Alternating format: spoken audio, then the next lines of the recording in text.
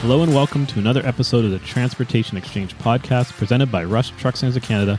I'm your host, Jason Cuddy, and on today's episode, we welcome Adam Whitney, who is the VP of On-Highway Engine Business Canada with Cummins. Adam, welcome to the podcast.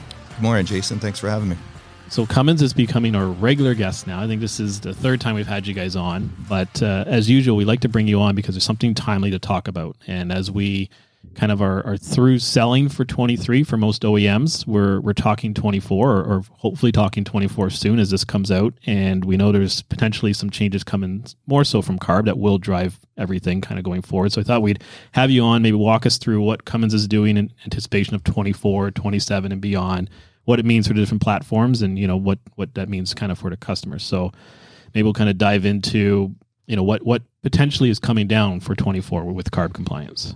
Yeah, no, that's great. I mean, as you pointed out, we're entering a really interesting time where lots of regulatory changes, lots of customers looking to improve their sustainability.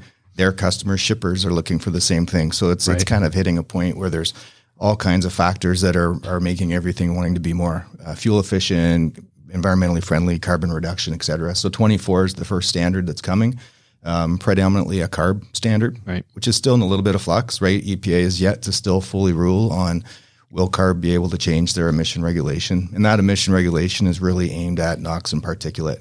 So the way CARB has it proposed today at 2024, so just a little bit less than a year from now, NOx will reduce from 0.2 grams of NOx to 0.05 grams of NOx, which is pretty significant.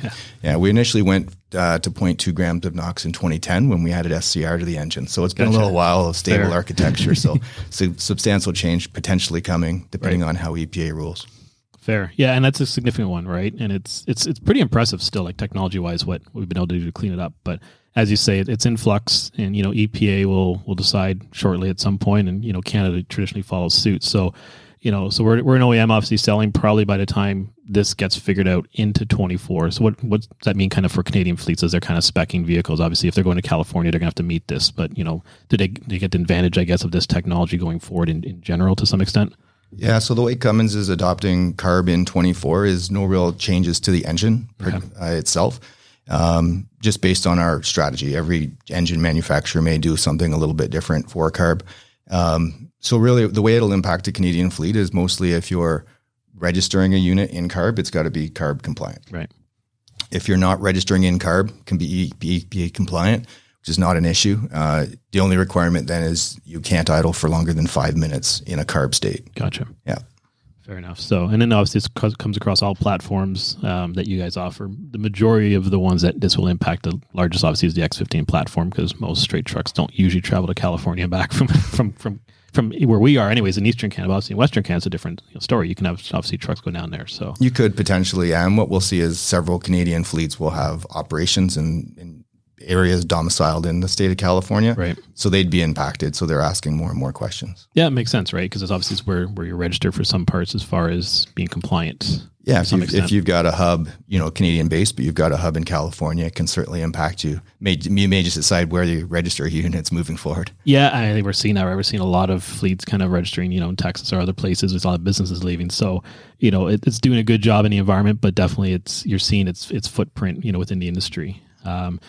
So 24 is significant. Obviously, wait to see what CARB does, and you know, I guess not so what CARB, but EPA does as far as recommending that. But as we leak past 24, it doesn't stop. You know, they keep pushing and keep pushing. What's beyond 24 once we get past that first kind of hurdle?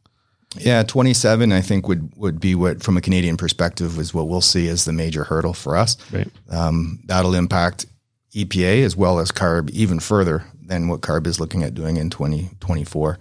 So in 2027, from an EPA standpoint, what they've proposed, and they released that, I believe, late December, they did their announcement on their 2027 regulation, is a NOx reduction. So again, we're at 0.2 grams of NOx today. Yeah. EPA is looking at going to 0.035 grams of NOx in 2027, which is a significant reduction. And then CARB is looking at, you know, again, further down to 0.02 grams of NOx. So further reduction there. So I think 2027 is where you're going to see different technology than we have today. Diesel will become more complex, hence more expensive. Yeah. And more challenges as well, not just on the emissions requirements, but warranty requirements jump out as well. So from a EPA standpoint today, if you purchase a unit that's EPA compliant, it comes with emissions warranty of 100,000 miles. From an EPA standpoint, that jumps out to 450,000 miles. Wow. Which means for all those emissions components, and not just after treatment, but it can be engine components that do affect emissions, that gets warranted out to 450,000 miles.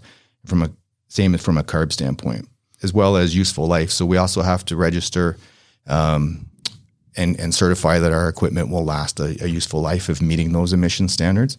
So that'll get pushed out to 650,000 miles in 2027. So, that's significant, right? Because, that really hasn't been on the table before is, obviously you build to a certain, B rating or some sort of life expectancy of a vehicle, but never mandated from somewhere. So, and I think, obviously there's not enough specifics to talk about it, but clearly, the elephant in the room and all that is none of this is free. So there's cost increases that we see to the platforms just by the nature of meeting these compliance items that, as you mentioned, fuel goes up, but obviously to go from a, 0.2 to 0.035 or down 0.02, there's some technology going in there, some research and development, which will obviously in the end drive the cost of the engines up, which will then cause the trucks to go up in general.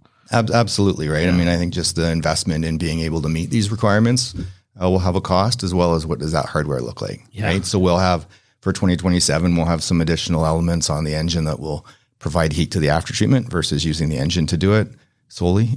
So that will obviously have a cost.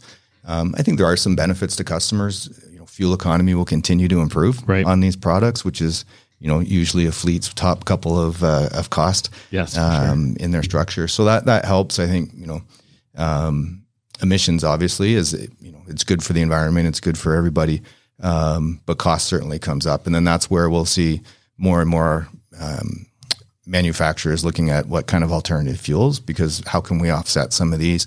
To be able to sell some diesel, you may need to be able to sell some zero emission or much lower emission product. That's a good point. I know, and carbs is such a weird one for us here in Canada because we're not fully involved in it as much, obviously, in the States, but you do hear everything goes on, and CARB is, yes, it's the emission piece, but there's so much more to it, even from both our sides as manufacturers, is to be able to sell into California your, I don't call it legacy issues, but our traditional platforms. You're going to have to sell so much of zero emission vehicles, right? So on both of our ends, we got to find ways to sell enough of option B to keep selling option A to fleets, right? Absolutely. So that becomes an interesting challenge for everyone to figure out, and it's an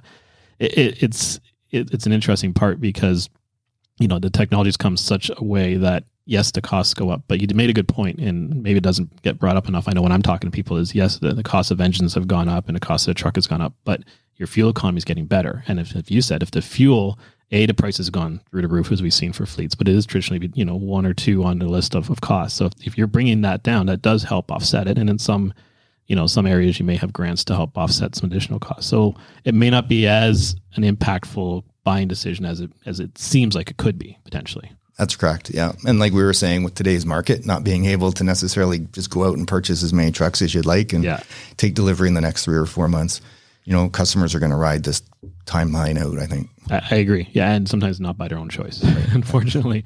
So beyond 27, it's still, we got a little bit more line sight to beyond 27. What does that look like? I know it's probably still hypothetical, but they've got some targets, I guess, planned out right now. Yeah, I think from a NOx and particulate matter standpoint, we'll be just about on diesel as clean as it can get. I think we thought that a little while ago, but we'll continue to push the envelope. Where we're seeing it is on the warranty side and the useful life side, mostly on the CARB. So CARB's going to go to a 800,000 mile emissions useful life, which means you've got to meet that emission standard out to 800,000 miles and warrant those emission components up to 600,000 miles. So that will then increase further costs as well as OEMs are having to design their component to be able to meet emissions out to that timeline, which is 800,000 miles. Is you're often into the second owner of a truck by that point. Good point. As well as warrant the emission components out to that point. Yeah, so that's substantial, right? So it will be interesting to see what really gets adopted as we go, and traditionally CARB is the leading, pusher of it, and definitely kind of the more extreme. EPA definitely kind of pulls it back together, and traditionally, I guess Canada will follow what EPA traditionally does as far as guidelines. That's been the history, is Canada has followed the EPA guidelines. I imagine that will continue to happen. Canada has also announced, a certain percentage of zero emission vehicles in passenger and in truck applications moving forward as well by 2030, as well as clean fuel standards. So that's another thing when we think about diesel and other types of fuels, is there's regulations that from a well to wheel standpoint of that fuel source, cleaning up the emissions of how you derive that fuel, how you refine it, which also, it's not just about what you burn in the engine or comes out of the tailpipe of your truck. It's how that fuel is manufactured and the environmental impact of that as well. That's a key piece, because I think sometimes that gets lost in the conversation, right? Especially when you get to zero emission vehicles. You're like, great, nothing's coming out of the tailpipe. They're perfectly green. It's like, well, are they? Right? I mean, they are at that point of it, but getting to that point, what have we done? And can you trace it? So it's good that they start putting some regulations or ways to kind of, incentivize people to be green all the way through, because sometimes it gets lost in the translation, right? Especially on the zero emission side, but I think, there's reports or somebody's mentioned somewhere, I heard that, with the technology we have today, and we're not even at the point, 02 that CARB's trying to get to, so where we are currently today, so technically 2010 standards, I think they're saying the exhaust coming out of, a truck, the Class 8 truck today is equivalent to, 60 trucks is equivalent to like one truck from like the 80s. Yeah, like, it's crazy. That's how much it's cleaned up, right? And it's, for probably especially all these trucks running in the city, what's coming out of the tailpipe is way cleaner than what it's sucking in, from an air point of view. So, I mean, you're driving around, you look at trucks up and down the road, you don't see a plume of smoke coming out of a tailpipe anymore. You used to back 15 years ago. If you do now, there's something wrong with it. Oh, exactly. Yeah. It's wild. Yeah. I mean, as a kid, you go up north and every red light along Highway 11, you see these plumes of smoke right from every truck trying to get going. And those days are gone. You can almost have a couple of them running in the shop, for a little bit without causing too much issues. Not ideal, but obviously compared to what it was before. Yeah. Dramatically different. Yeah. We used to do back in 2010, we'd do the clean rag test, right? Yeah. We had a white cloth and put it on the inside of the tailpipe and show how clean it is. It's wild. So yes, I mean, the technology is, impressive, and obviously CARB has pushed for that, but it is good to make sure that the footprint from start to finish is green, right? And that's I think if that gets promoted really well, you get some people kind of on board for the whole technology, because a lot of people see through the marketing side of being green. It's like, well, wait, it's messy, Yeah, and that could be a differentiator for fuel providers as well, whether you're talking about petroleum-based fuels, natural gas, hydrogen, right? What's the cleanliness from the whole life cycle of that fuel? And that could create a little bit of an economy there as well, and competitive advantages for some providers. That's a good point. And especially with the technology, when you get to the Class 8 side of it, zero emission, everyone has kind of defaulted to being battery electric. That's kind of been the leading, for lack of better words, charge of where things are going, But on the medium duty and light duty, it makes sense. The trucks that come home every day, that's a great platform. But when you get into the, the Class 8 stuff going into California and back from, from Canada or from the East Coast or from the South, it's not probably the most dominant way to go. And obviously you guys have recognized that and are starting to kind of build some architecture to be able to, deviate, which fuel choice you're going to use, but kind of carry the same platform. Maybe talk to us on kind of what's in the pipeline for that. Yeah, really exciting times, I think. I mean, we've had a philosophy as long as I've been at Cummins that, we'll use a tagline that the right technology matters, right? And we're not just going to say, hey, here's what we have to sell. Here's what's right for your business. What may be right for one fleet is different than another fleet. And we try to accommodate that and have different types of products and different types of fuel sources. So, recognizing the range of applications that our customers use, fuel availability as well, and just overall preference, working towards, zero emission vehicle, whether it be battery electric, whether it be fuel cell, I think, that's coming, right? I mean, and in different applications, and I think you said it really well, our vision is that from a medium duty pickup and delivery shunt truck application, battery electric makes great sense. School bus, that's been our largest proliferation to date, has been in school bus. But when you get into Class 8, you get heavier loads, you get longer ranges, perhaps more unpredictability in where they're going and where they're going to get their energy source from. Hydrogen is probably a long-term zero emission. But until we get to the point of, full battery electric, fuel cell, which is zero emission vehicles out of the tailpipe, we don't want it to wait until we have that perfection. And we don't think it could be a light switch event. So we're really investing a lot in internal combustion products. We've talked about diesel, and that's going to continue to get cleaner, which is a really good thing. Yep. But also looking at what can we do from an internal combustion standpoint, leverage that technology. So we'll have these internal combustion, diesel, natural gas, and hydrogen products as well by the end of the decade, which is pretty exciting. And we're using a fuel agnostic engine. And I know we ran through this previously. we're launching next year. We're launching a 15-liter natural gas product, which is a new design, new platform, 15-liter product for us. We'll be launching that in 2026 as a diesel engine as well. So same bottom end, kind of think from the head gasket down, common architecture, depending on whether you're running natural gas or diesel, doesn't matter, right? Same block, crank, all those base components. And then from the head gasket up, we'll modify it based on the fuel source. So it'll have a different head, cylinder components, and obviously a different fuel system. Right. And then, a little further, 27-ish, 28 time frame, launch that as a hydrogen internal combustion engine as well. And, what I think is exciting about it is it'll allow us really common architecture, right? From a efficiency standpoint, economies of scale, right? We're purchasing a whole bunch of the same bottom end components, which helps us be more cost effective. Assembly line process is the same from an OEM. When Navistar is thinking about, putting engines into their chassis, it's one essential engine to architect into your chassis, right? Correct, yeah. Modify for the fuel system, of course. So that'll help efficiencies as well. And our customers know how to operate internal combustion engines, right? We know how to fix them. They've got transmissions. You still check oil in them. It's very similar and consistent with what people have been doing for decades. So it does allow some of those synergies as well, while we can continue to clean up environmental as well moving forward. So really excited about that as an overall platform as we move towards eventually zero emission vehicle. Right. And I think it's a neat way to state it that, having the common kind of platform helps obviously take some costs, as we've talked about, where that's coming. But, at the end of the day, these are zero emission vehicles, which is the goal, right? And I think that's the key thing to focus on as we get to these zero emission targets. It doesn't necessarily mean it's all battery electric. It's a great technology, but the internal combustion engine isn't necessarily going away. But we just got to adapt it to different fuels to get us to zero emissions. But we still have what we love, right? Absolutely. I mean, we'll clearly state we don't think an internal combustion engine is going away again. Exactly. I think we'll be retired by the time diesel goes away. But while an internal combustion is not purely zero emission, it's very close when you think about hydrogen once we get to that point, right?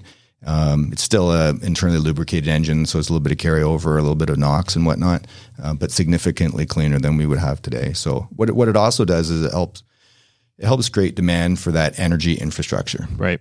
Whether it's natural gas, whether it's hydrogen, I think that's what's going to be, a determining factor of customer adoption is, can you get fuel? Yeah. And how much does that fuel cost? So the sooner that starts, the better. Agreed. And that's kind of, we've said on the electric side, the truck's the easy part, really. It's the infrastructure to keep the truck going, whether it's bringing the power to you or whatever. And they'll have the same thing with fleets who go, natural gas or hydrogen is, fuel availability, right? Whether it's en route at your own facility. A lot of people have their own fuel sources on site, but just the infrastructure to support it, so you can run from here to California and make it and come back. The ability to service it when something goes down. Like, there's all these little things that we'll get there, but we're so early in the stage that, there's a lot more questions that are answers. But you can see where it's going. And like you said, I think once the infrastructure gets there or gets closer to getting there, then all of a sudden I think the adaptation part will rise pretty quick. Absolutely. So yeah. It just takes time, really. It will. I think it'll accelerate pretty quickly because I think the regulations are going to require it. Yeah, it's going to push it. There's going to be, we're all going to have to make zero emission vehicles available and accessible and to be able to sell diesel product as well. So there's going to have to be a mix, and that mix will continue to have to grow to be zero emission vehicle. So that will drive it. And, I think there's going to be a lot of investment just in fueling infrastructure as well of various sources, right? Whether it's battery electric, I think I was at one of your locations, you're getting a battery charger, a charger installed. I know we're looking at it at our locations as well. So that will continue to grow as a necessity just to be able to service them. Yep. But obviously from a fuel standpoint as well.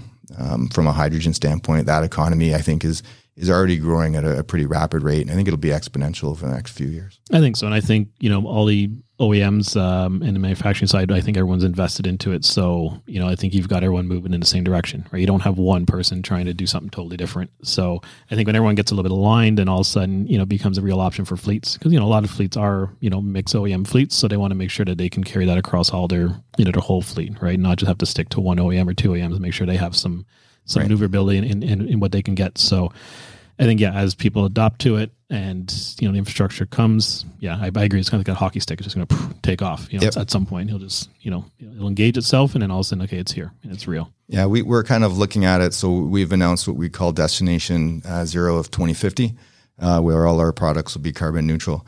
But we're kind of looking at it by the next decades, right? So the rest of this decade is just going to be a whole bunch of new technologies coming at us, right? Lots of entrants to the market, everybody kind of putting their money and allocation and resources into certain technologies. And like we've seen in the past, some will advance faster or further than others will, and some may not, right? And so we're investing in them all.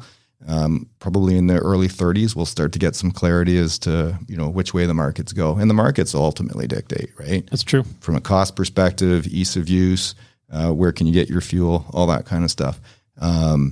And, so by the time we get to the 2030s, we'll probably start getting pretty widespread adoption of zero emission and into the 40s, obviously. Yeah. And then we'll see who the leaders are there, and they'll take it from there. So that's a good point. That's a good insight. And, like you said, I haven't had a big change since 2010. So it's been a handful of years. Like you said, by you get to 2030, you'll see that kind of next revolution of, what stuck and what worked, and what did people buy into, and, grow that. So we'll have to get together in 2030 and kind of review everything we said and see how it actually played out. Exactly. We'll do a revision episode and then see what we got right and what we got wrong. Exactly. So, I appreciate you coming in and give us an overview of what's to come, obviously in the very near future for 24, which is still up in the air. And at some point we'll get some clarity. But I think, to your point, I think 27 really seems to be the focus year, regardless of where you run and what you do. That's going to be the year where, the technology really kind of kicks it up a notch. And, hopefully by then everyone's got the supply chain side figured out. We can work with the fleets and get them equipment ahead of time and get them set it and ready to go. So thank you for sharing all this with us. Appreciate that. Yeah, no, appreciate you having me on. It's awesome. Excellent. Hey, well, that concludes today's episode, and I want to thank Adam from Cummins for joining us. And to catch up on past episodes, check out transportationexchangepodcast.ca. And until next time, thanks for listening.